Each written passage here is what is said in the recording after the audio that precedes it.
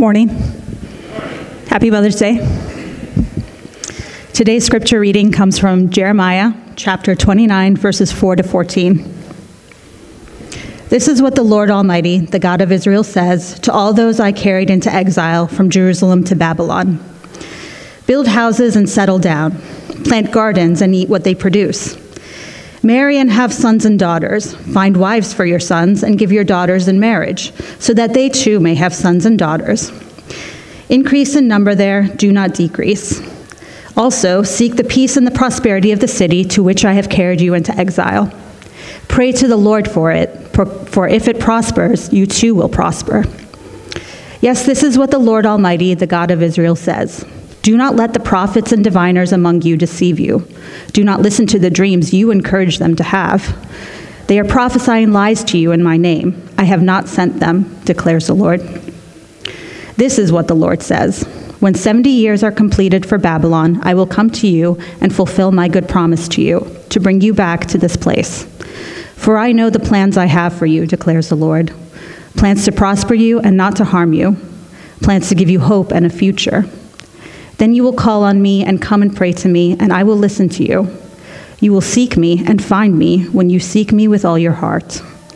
I will be found by you, declares the Lord, and will bring you back from captivity.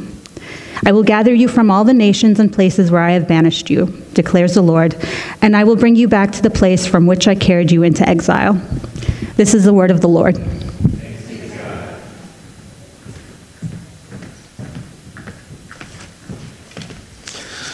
Well, 2 weeks ago, we started a new sermon series called Faithfulness in the City, and we're continuing that now as we focus our next several weeks on one of the most defining features of our daily lives and of our ministry as a church, and that is life in the city. What's it all about? What are its blessings? What are its challenges? How does God call us to be faithful in this very unique and particular context, life in the city? And so let's consider this second installment in this series as we look at Jeremiah 29. So let's pause and pray together. Let's pray. Jesus, we are so grateful that we could be together, to hear from your word, to see each other's faces, to be blessed by just being able to sing, lift up our voices, know that we're not alone, but now we're looking for something distinct, strength, wisdom, and power from your word. And so come and do that. Give us help in this time. And Holy Spirit, speak to our hearts. Give us wisdom. Every person here, every person, including those at home following on our live stream, bless them too. We pray this in Jesus' name. Amen.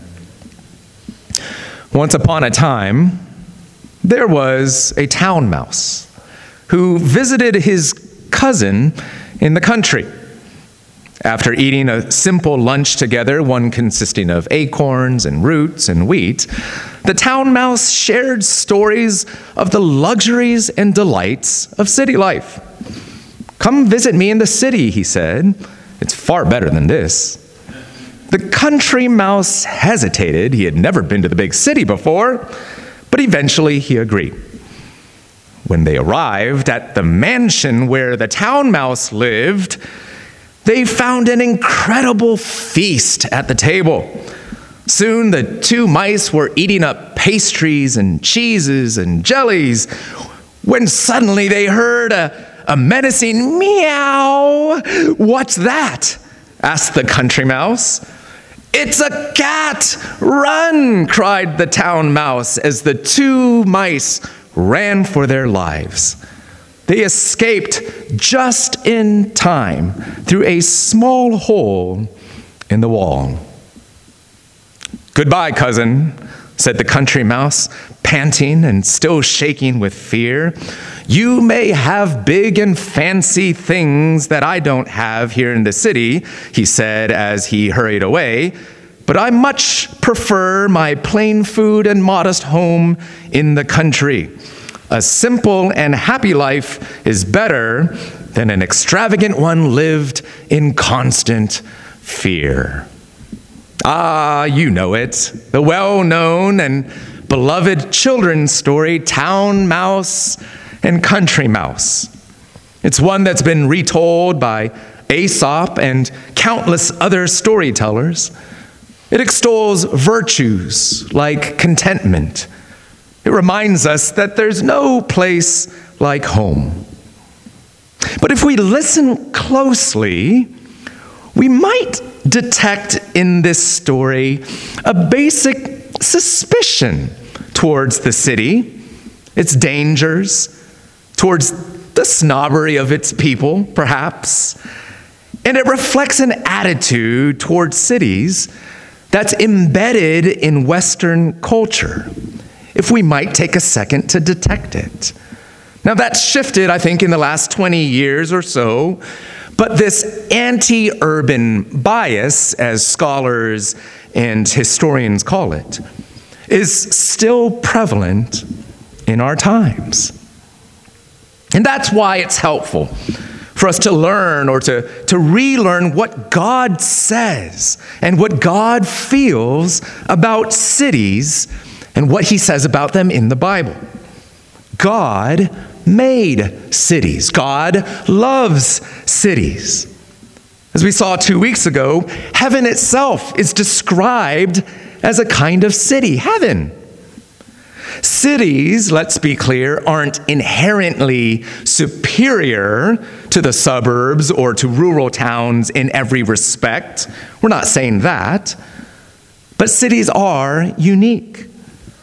We saw last time how cities are defined by their density and proximity, the physical nearness of its people, and the mixed-use nearness of markets and parks and civic services and libraries and health clinics and schools and restaurants and places of worship. And we also saw how out of this elemental density and proximity found at the heart of cities, there's an array of blessings and challenges that emerge in city life. In other words, we're packed in here so tightly that there's rich potential for community and for connection. But because of that same tightness, there's also the potential for friction, crime, paradoxically, isolation, and loneliness. There's rich potential in cities for security and refuge for cultural minorities, immigrants, lower income folks, racial minorities, even single people. But cities are also marked by separation, segregation of these communities, ghettoization and tribalism. We're packed in here tightly in cities, and as a result, there's rich potential for creativity and collaboration and productivity, new ideas and art and technology and culture. But for the very same reason, cities can become cauldrons of sin and idolatry. In short, in cities, there's an abundance of community, security, and creativity, and also an abundance of conflict, segregation, and idolatry, precisely because in cities you find an abundance of people like you and me, beautiful and broken. The question then is, what are we to do with these unique blessings and challenges that are presented to us by cities? How should we relate to the city? And here's the answer of today's passage. 3 things. Number 1, presence. Number 2, peace and prosperity. And number 3, prayer. We'll get to those 3 things, but first, I need to tell you a little bit of the background of our passage, Jeremiah 29, in order that we might understand a little bit of what's going on here. See, after hundreds of years of turning away from God, the people of Israel were subject to God's judgment and discipline. So in the 6th century BC, they were conquered by the Babylonian Empire, and thousands of God's people were deported from their homeland and sent into exile in Babylon. That's why a few times in our passage, for example, in verse 4, verse 7, verse 14, we're told that God carried them into exile from Jerusalem to Babylon. I mean, just imagine losing your home, your livelihood, and in some cases your family, and being forced to live in a foreign land, one thousands of miles away, under oppression. It was simply awful. But God, being rich in mercy, took time and space to reassure his exiled people that the nightmare of exile would not last forever. Yes, there was judgment and discipline, but there would also, as always, be mercy. It wouldn't last forever. God would one day restore them. That's what verses 10 through 14 are all about.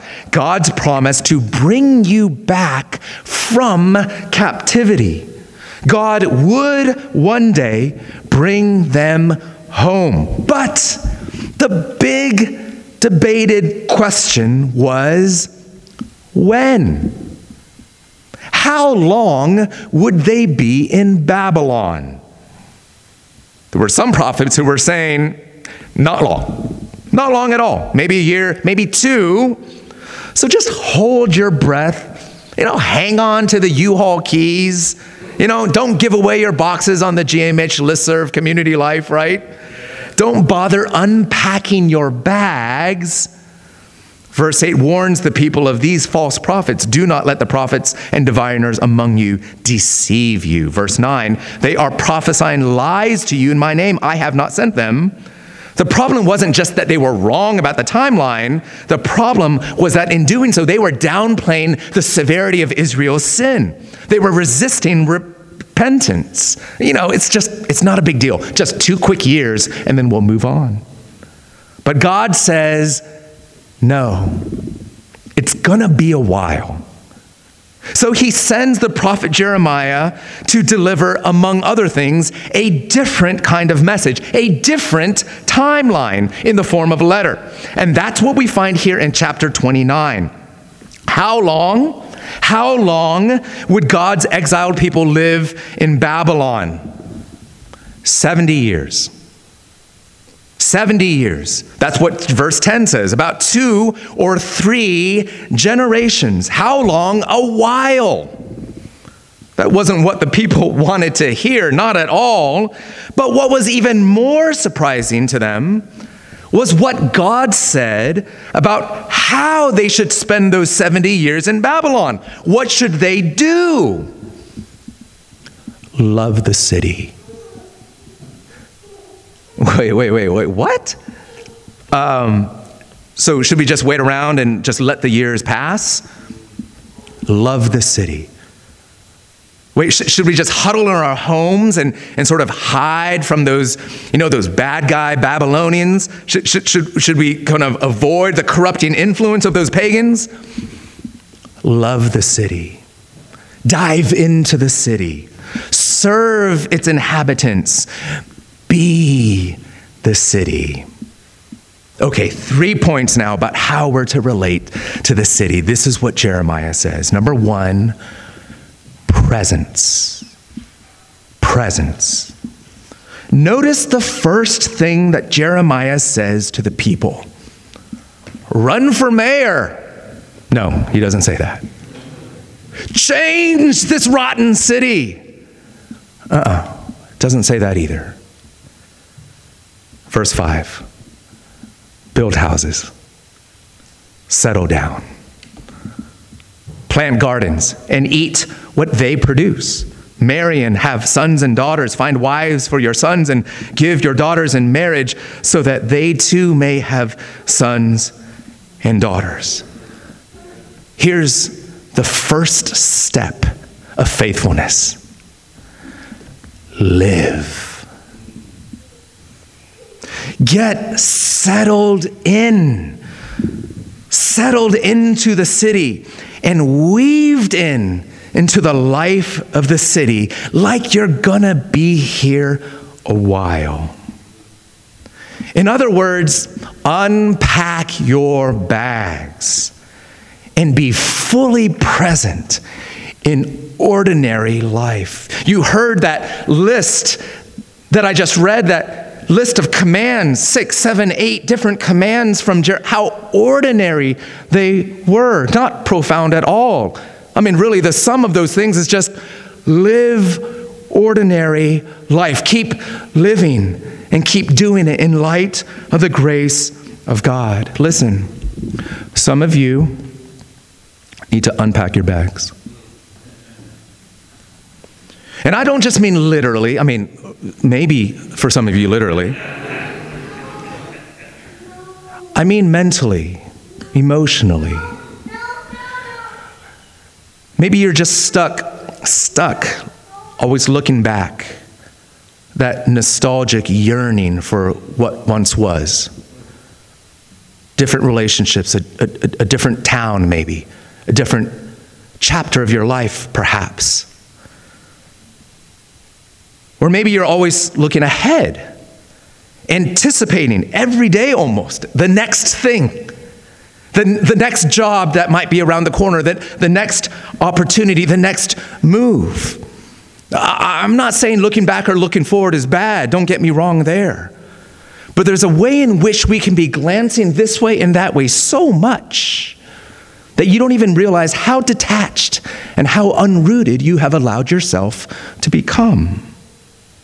You're not really here. Others of you have been here a long time, and you're just flat out tired. And you've packed up your bags and your heart for a different reason. I mean, you're ready to go to the Bahamas, right? Get a break, maybe. I was noticing the other day this nature show that was describing what they call surface-dwelling fish. I don't know if you've heard of these guys. Surface-dwelling fish. In fact, they're perfectly adapted to the way that they live, which is they skim the surface of the water. Their mouths are actually turned upward. Really weird-looking things. Mouths are turned upwards so that they can just drag their mouths, kind of like a blue whale does, drag their mouths and just swallow insects and different forms of food. And their fins are slung so far back, they're not really used for swimming and propelling or diving. They're slung way back wide, so they can just drag them. Just drag them behind them so they can cruise just under the surface without creating any kind of disturbance, so that no one even knows you're there. Some of us that are living in the city are living life like surface-dwelling fish, right? Where you're just skimming superficially through relationships and moments and encounters with God or with other people, with neighbors, even with yourself, just sort of skimming the surface, and you've adapted yourself to maximizing that sort of non-committal superficiality, if you would. That might sound harsh, but I'm just talking about the fish, right? Just gliding through almost so that no one even barely notices you're there. Minimal disturbance. We tend to live superficially in our cities. Wherever we live, we tend to do this. We tend to be surface dwellers. But God, through the prophet Jeremiah, back in that day and even today, is calling his people to be fully present in their city. You see, what's fascinating to me is that the first thing that God tells them isn't, hey, touchdown in this new city, go create 10 after-school programs. Or he doesn't say, all right, now's your chance. Go make that nonprofit that's going to transform the life of this city. You might do that. And that might be a good idea. But listen, the first thing that God says to his people is exhale. Do the ordinary stuff of life, but do it with an open heart and an open life. build houses, and settle down. Whether if God calls you to be in DC for 1 year or 20 years, or if your family has been here for decades and decades of years. Plant gardens and eat what they produce. In other words, make a living, work faithfully day to day, and eat what they produce. Live in that exchange in community where you benefit from your neighbors, where you're dependent upon your neighbors, where your lives are intertwined, and where you lean on each other so deeply weaved into city life are you. Marry and have sons and daughters, and increase in number there. Do not decrease. Don't withdraw. Don't pull back. Don't disappear. Don't be a tourist if you're in fact a resident here. So Jesus is amazing because Jesus knew he would be here on earth only for a short time, a relatively short time. But he was always fully present, wasn't he? Touching the sick, stopping for the downtrodden. One of my favorite stories where he's just taking this crowd of people through town, and this little lady who was sick just touches his garment, and he notices and stops everything to talk to her. Jesus is present. We're called to be like him. In the ordinary things, to just be salt, the salt of the earth as Christ called us to be, preserving and flavoring, the light of the world, shining light in darkness. Again, not with some grand, ambitious moral crusade kind of a fashion, but just being a blessing in the things that you would already do for yourself, for your family, for your roommates, for your block.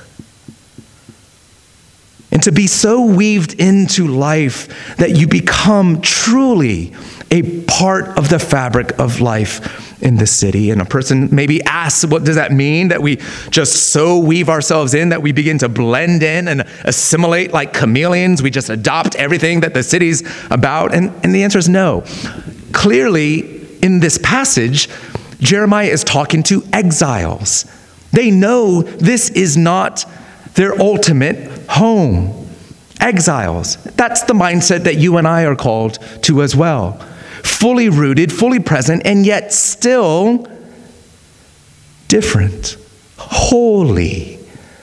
In fact, in the book of James and in the book of 1 Peter, in both places, New Testament authors call Christians at large exiles for Christ.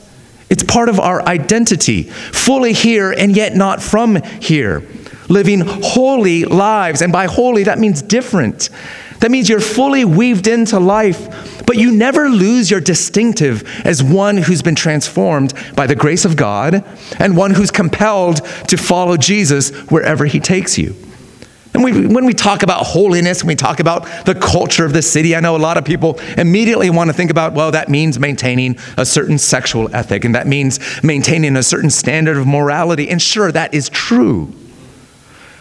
But I wonder if we also think about holiness in these terms. What if Christians in our city were so holy with their generosity, with their money, that's what Christians in Washington, D.C. were known for, always ready to help, to lend a helping hand.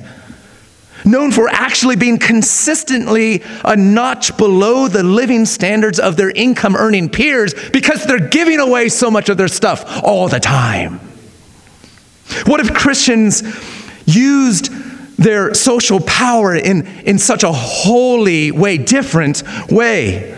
That you actually see Christians diving low, not climbing up, but using everything they have to give away privilege to other people, to lift other people up without taking credit. How different that would look and feel. Christians who would be servants of others rather than of themselves. What if Christians in the city were known for their holy way of resting in a weary and fatigued city. Christians who actually took Sabbath in an eye-catching way, not as a drudgery, but as a joy, because we love taking breaks. We love being restored. We love laughing and playing because we love being human as God has created us to be. What would it be like if in this city, Christians were so holy that they loved differently? You know what I mean? Loved their not just their neighbors, their enemies. Loved across tribal differences.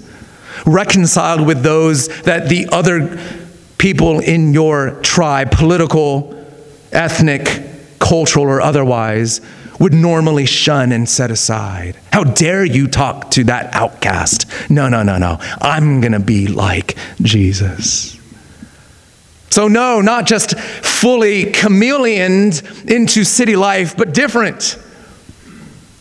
Holy, loving as Christ has called us to love, yet rooted, settled in, weaved in, present, not surface dwellers. Number 1, presence. Number 2, peace and prosperity. The second thing that God calls his people to in verse 7. Also seek the peace and prosperity of the city to which I have carried you into exile. If God was telling the exiles to unpack their bags, so to speak, and to be present in the city, he was also here telling them to be servants of the city, active contributors to the well-being of the city. See, people seek a lot of things, seek a lot of different things in a city like DC.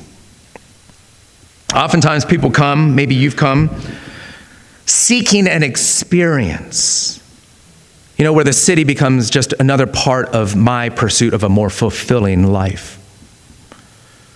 Or perhaps people seek a career. So coming to DC is something nice to put on your resume. Or we might seek entertainment, where the city sort of becomes an adult playground with all its amenities and clubs and this rising restaurant scene. And listen, none of these pursuits are wrong in themselves. They are part of the blessings of a unique place like our town. But Jeremiah calls us to something different. He calls us to seek the peace and prosperity of the city. It's an invitation to an entirely different disposition towards the city. Maybe a different one than what landed you here if you recently moved here. Or maybe a different one than one you've carried around in your heart for decades. Maybe a different one than the one that's instinctive to you. Maybe this is part of your growth in grace as you learn to follow Christ in the city, an entirely different disposition towards the city, where we're not just using the city for our own gain, but we're serving the city for the common good. And the key to understanding this idea is found in the Hebrew word shalom. It's a word that's difficult to translate in English. It's so rich and multifaceted. Most commonly, it's translated peace or welfare or well-being. In our translation of verse 7, it's rendered peace and prosperity. You hear the translators just trying to grab a combination of words. Oh, peace, no. One word is not going to do. Prosperity, no, that's not quite it. Let's just throw in a couple words. Peace and prosperity to translate shalom. Seek the shalom of the city, and that refers to the flourishing of the place under God's care. Theologian Cornelius Plantinga explains the biblical concept of shalom like this. The webbing together of God, humans, and all creation in justice, fulfillment, and delight is what the Hebrew prophets called shalom. We call it peace, But it means far more than mere peace of mind or a ceasefire between enemies. In the Bible, shalom means universal flourishing, wholeness, and delight, a rich state of affairs in which natural needs are satisfied and natural gifts fruitfully employed, a state of affairs that inspires joyful wonder as its creator and savior opens doors and the creatures in whom he delights. Shalom, in other words, is the way things ought to be. In other words, God calls these ancient city dwellers to pursue the spiritual, relational, economic, cultural flourishing of the city in which they live. And he calls us to be about the same as well. Helpfully, theologians and teachers have described shalom almost like a tightly woven fabric, where different strands of life, again, economic and spiritual, relationships in a neighborhood, religious life before God, economic life, again, cultural life, artistic life, all these different strands and threads are weaved together to make a single coherent social fabric. And I was thinking about that metaphor watching my daughter Elena crochet. Brought a little sample of one little piece that she'd been working on. And as I watch her sort of tightly threading these threads, I don't know a thing about crocheting. I don't even know how to describe this. So here we go, right? Tightly threading these pieces of yarn in and out of each other in different colors here, yellow and white and red-orange.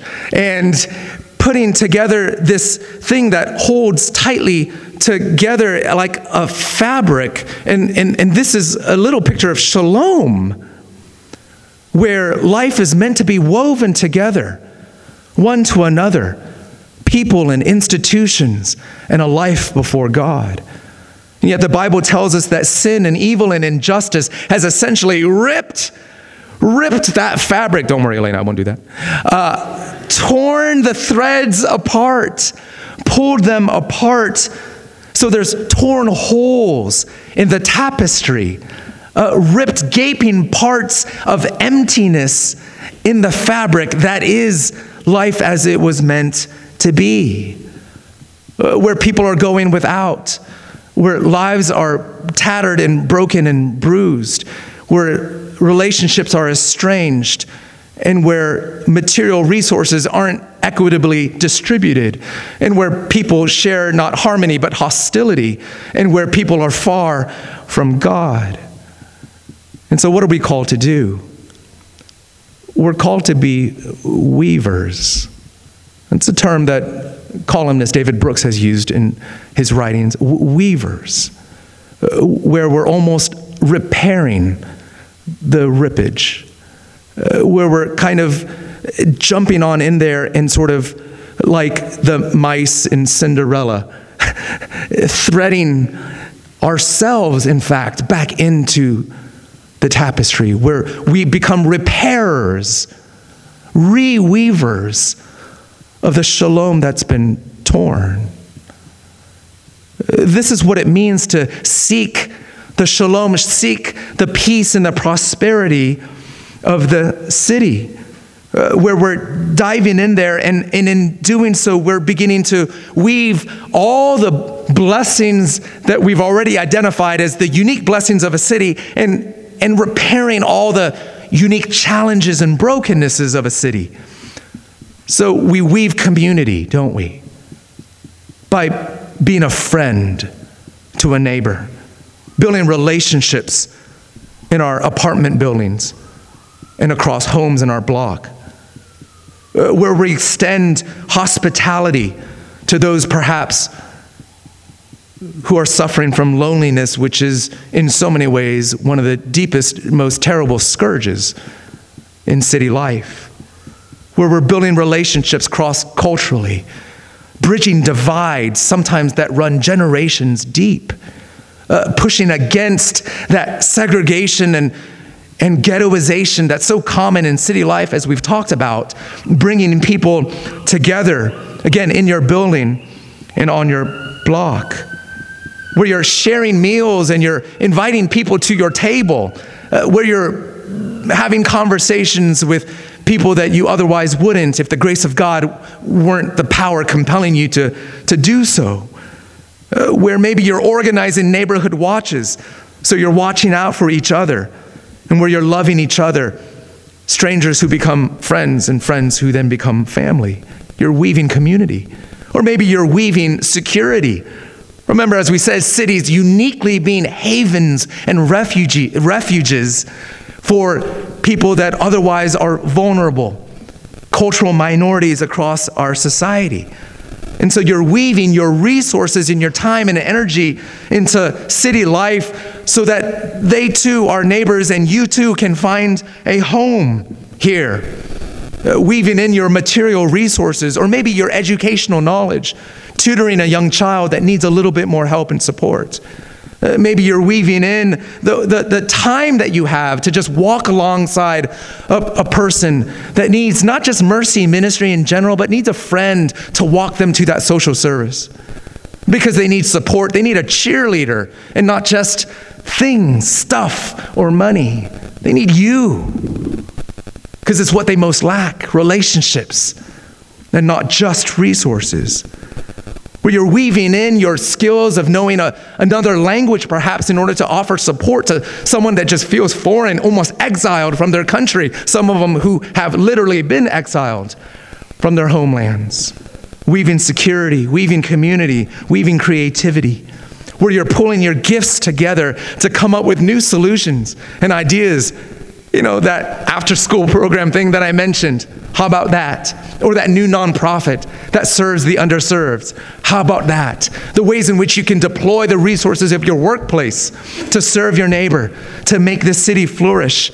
The ways in which we pull together our faith, where churches begin to collaborate together and work together, uniquely able to do so because we're in close proximity to one another in a city like ours, weaving creativity, weaving the social fabric that's been ripped apart by sin and self-centeredness and evil.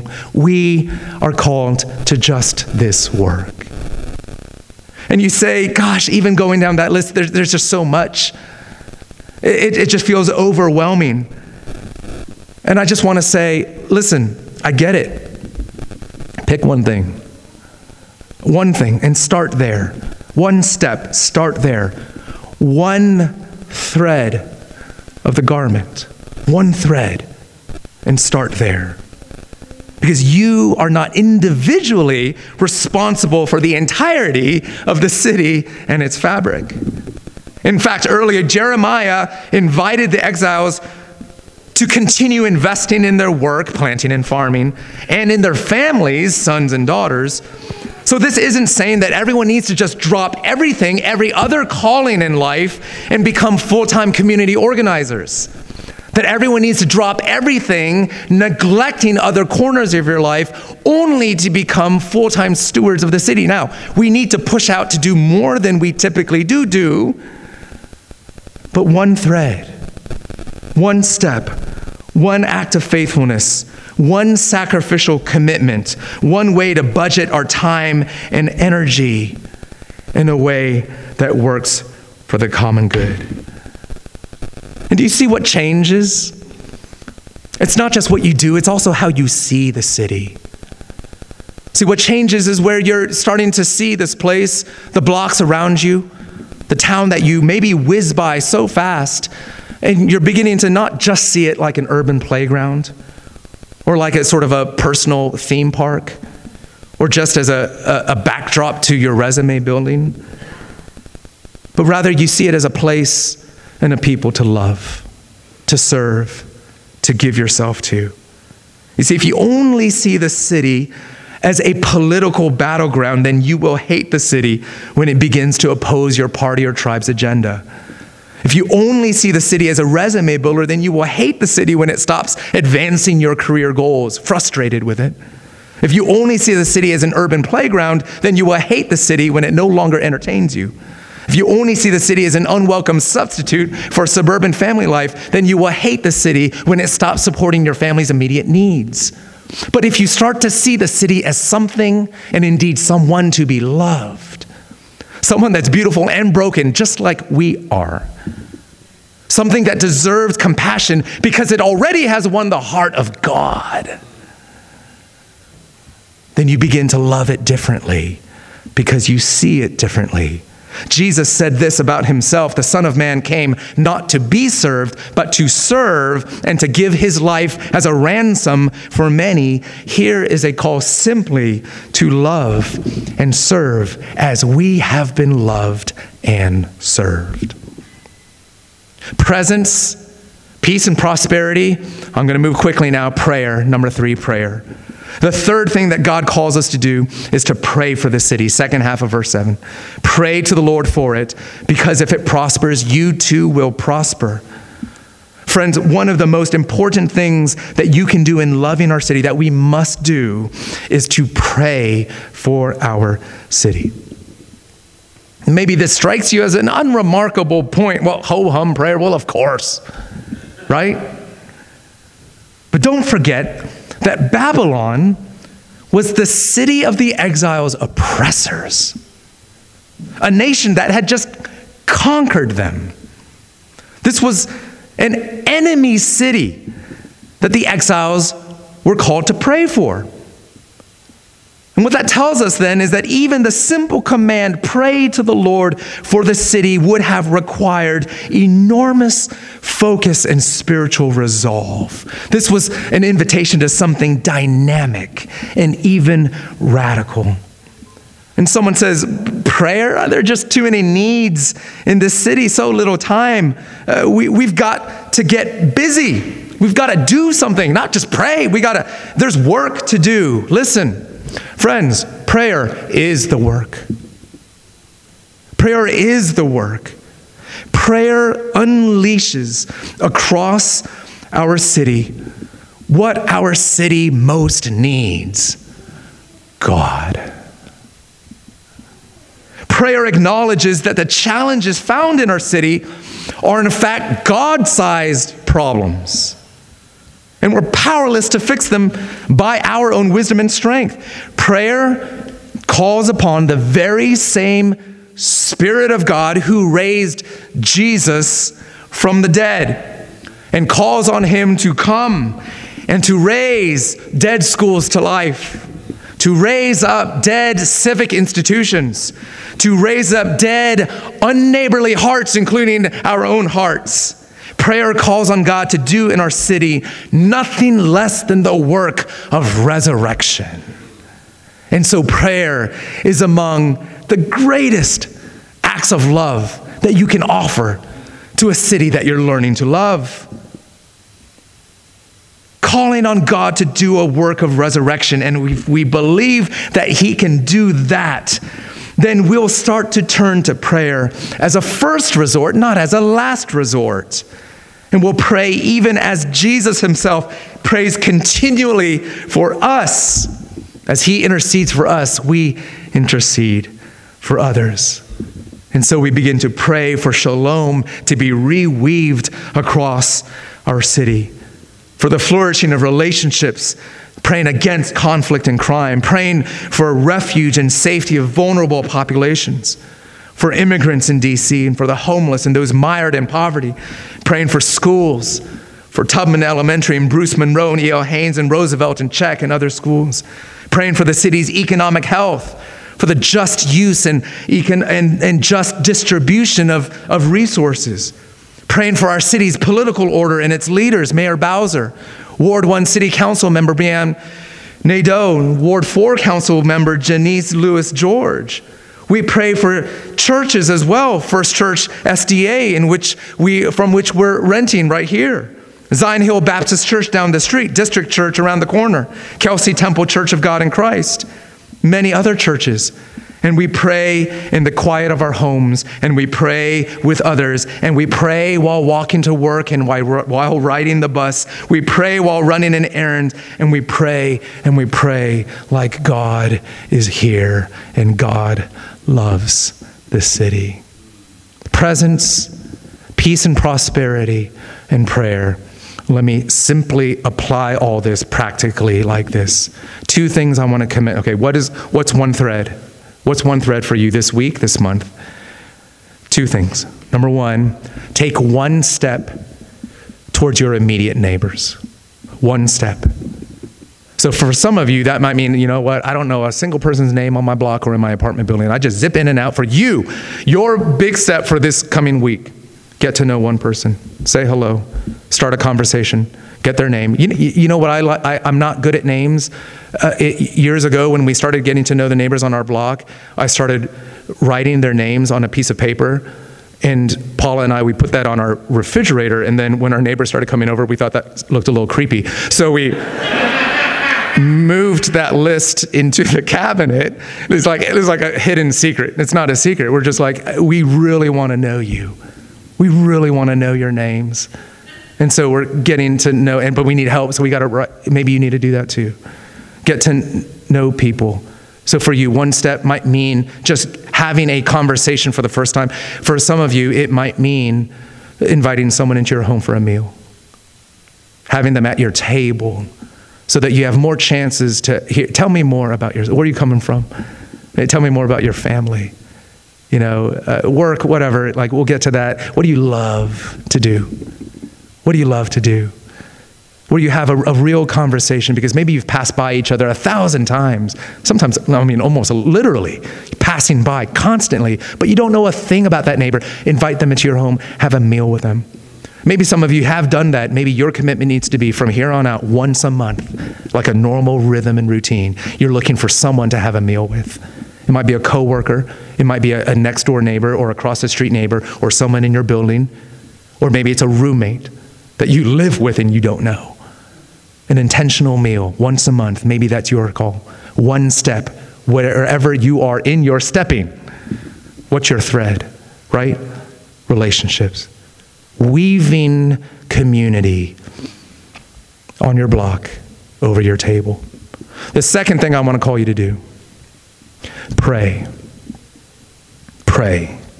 Pray for the city and commit yourself to praying for the city. And you say, well, how can I do that? I don't know what to pray for. Guess what? I've got something for you. Here's a book. It's called 5 Things to Pray for Your City. We've got a few of these. I've got 25 of these. I wanted to give to you. I'm going to leave them on the front table on your way out. I would love for 25 people to say, you know what?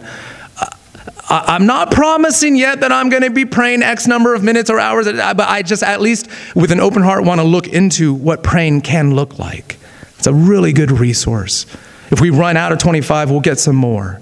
But I want to give you something concrete, something practical, so that you can begin to pray. Again, I'll leave them out on the table. You can grab it on your way out. Don't be shy. I want you to gobble this up. And let's learn to pray for our city. In closing, I want to leave you with one final word from this passage, and it has to do with hope. Why was it that God provided his people with these words of hope and assurance? Verse 10, I will come to you and fulfill my good promise to bring you back to this place.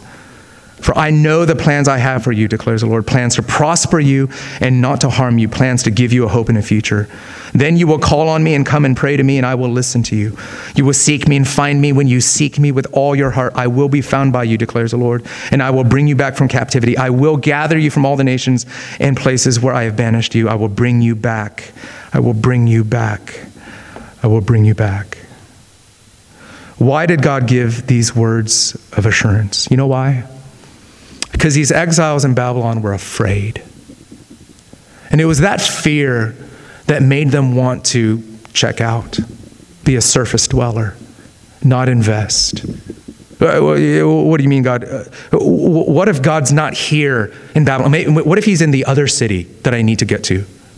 Jerusalem. Maybe, what if that's where I need to be? What if by staying here, I'm missing out on God's dazzling plan for my life?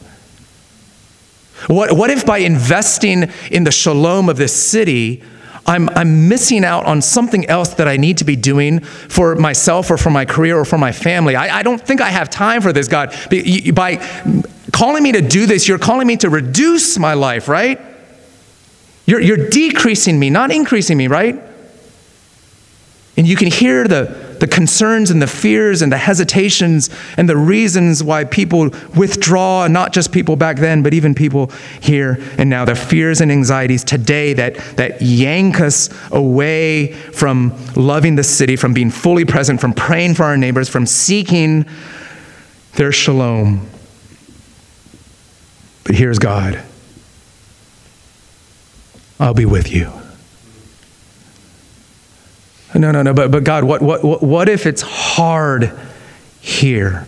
I'm not sure I can take hard right now. It seems like it'd be easier over there. That's why my bags are still packed. It seems like it'd be easier over there. Verse 12, you will call on me and come and pray to me, and I will listen to you. I'm not going to abandon you. I'm going to be near to you. You will seek me and find me when you seek me with all your heart. But God, what if it's a mistake that I'm here in the first place? I'm the one who carried you here. Wait, God, but what if this wrecks my future? To be here or to invest in the shalom of this city? Because I can't do everything. What if I miss out on opportunities? What if I wreck my future? God, I know the plans I have for you. Plans to give you a hope and a future. Are you sure, God? What if living this way, what if being present here harms me vocationally or I don't even know what, but I'm just scared. I know the plans I have for you, to prosper you and not to harm you. You will seek me and find me when you seek me with all your heart, and I will be found by you. I will be found by you.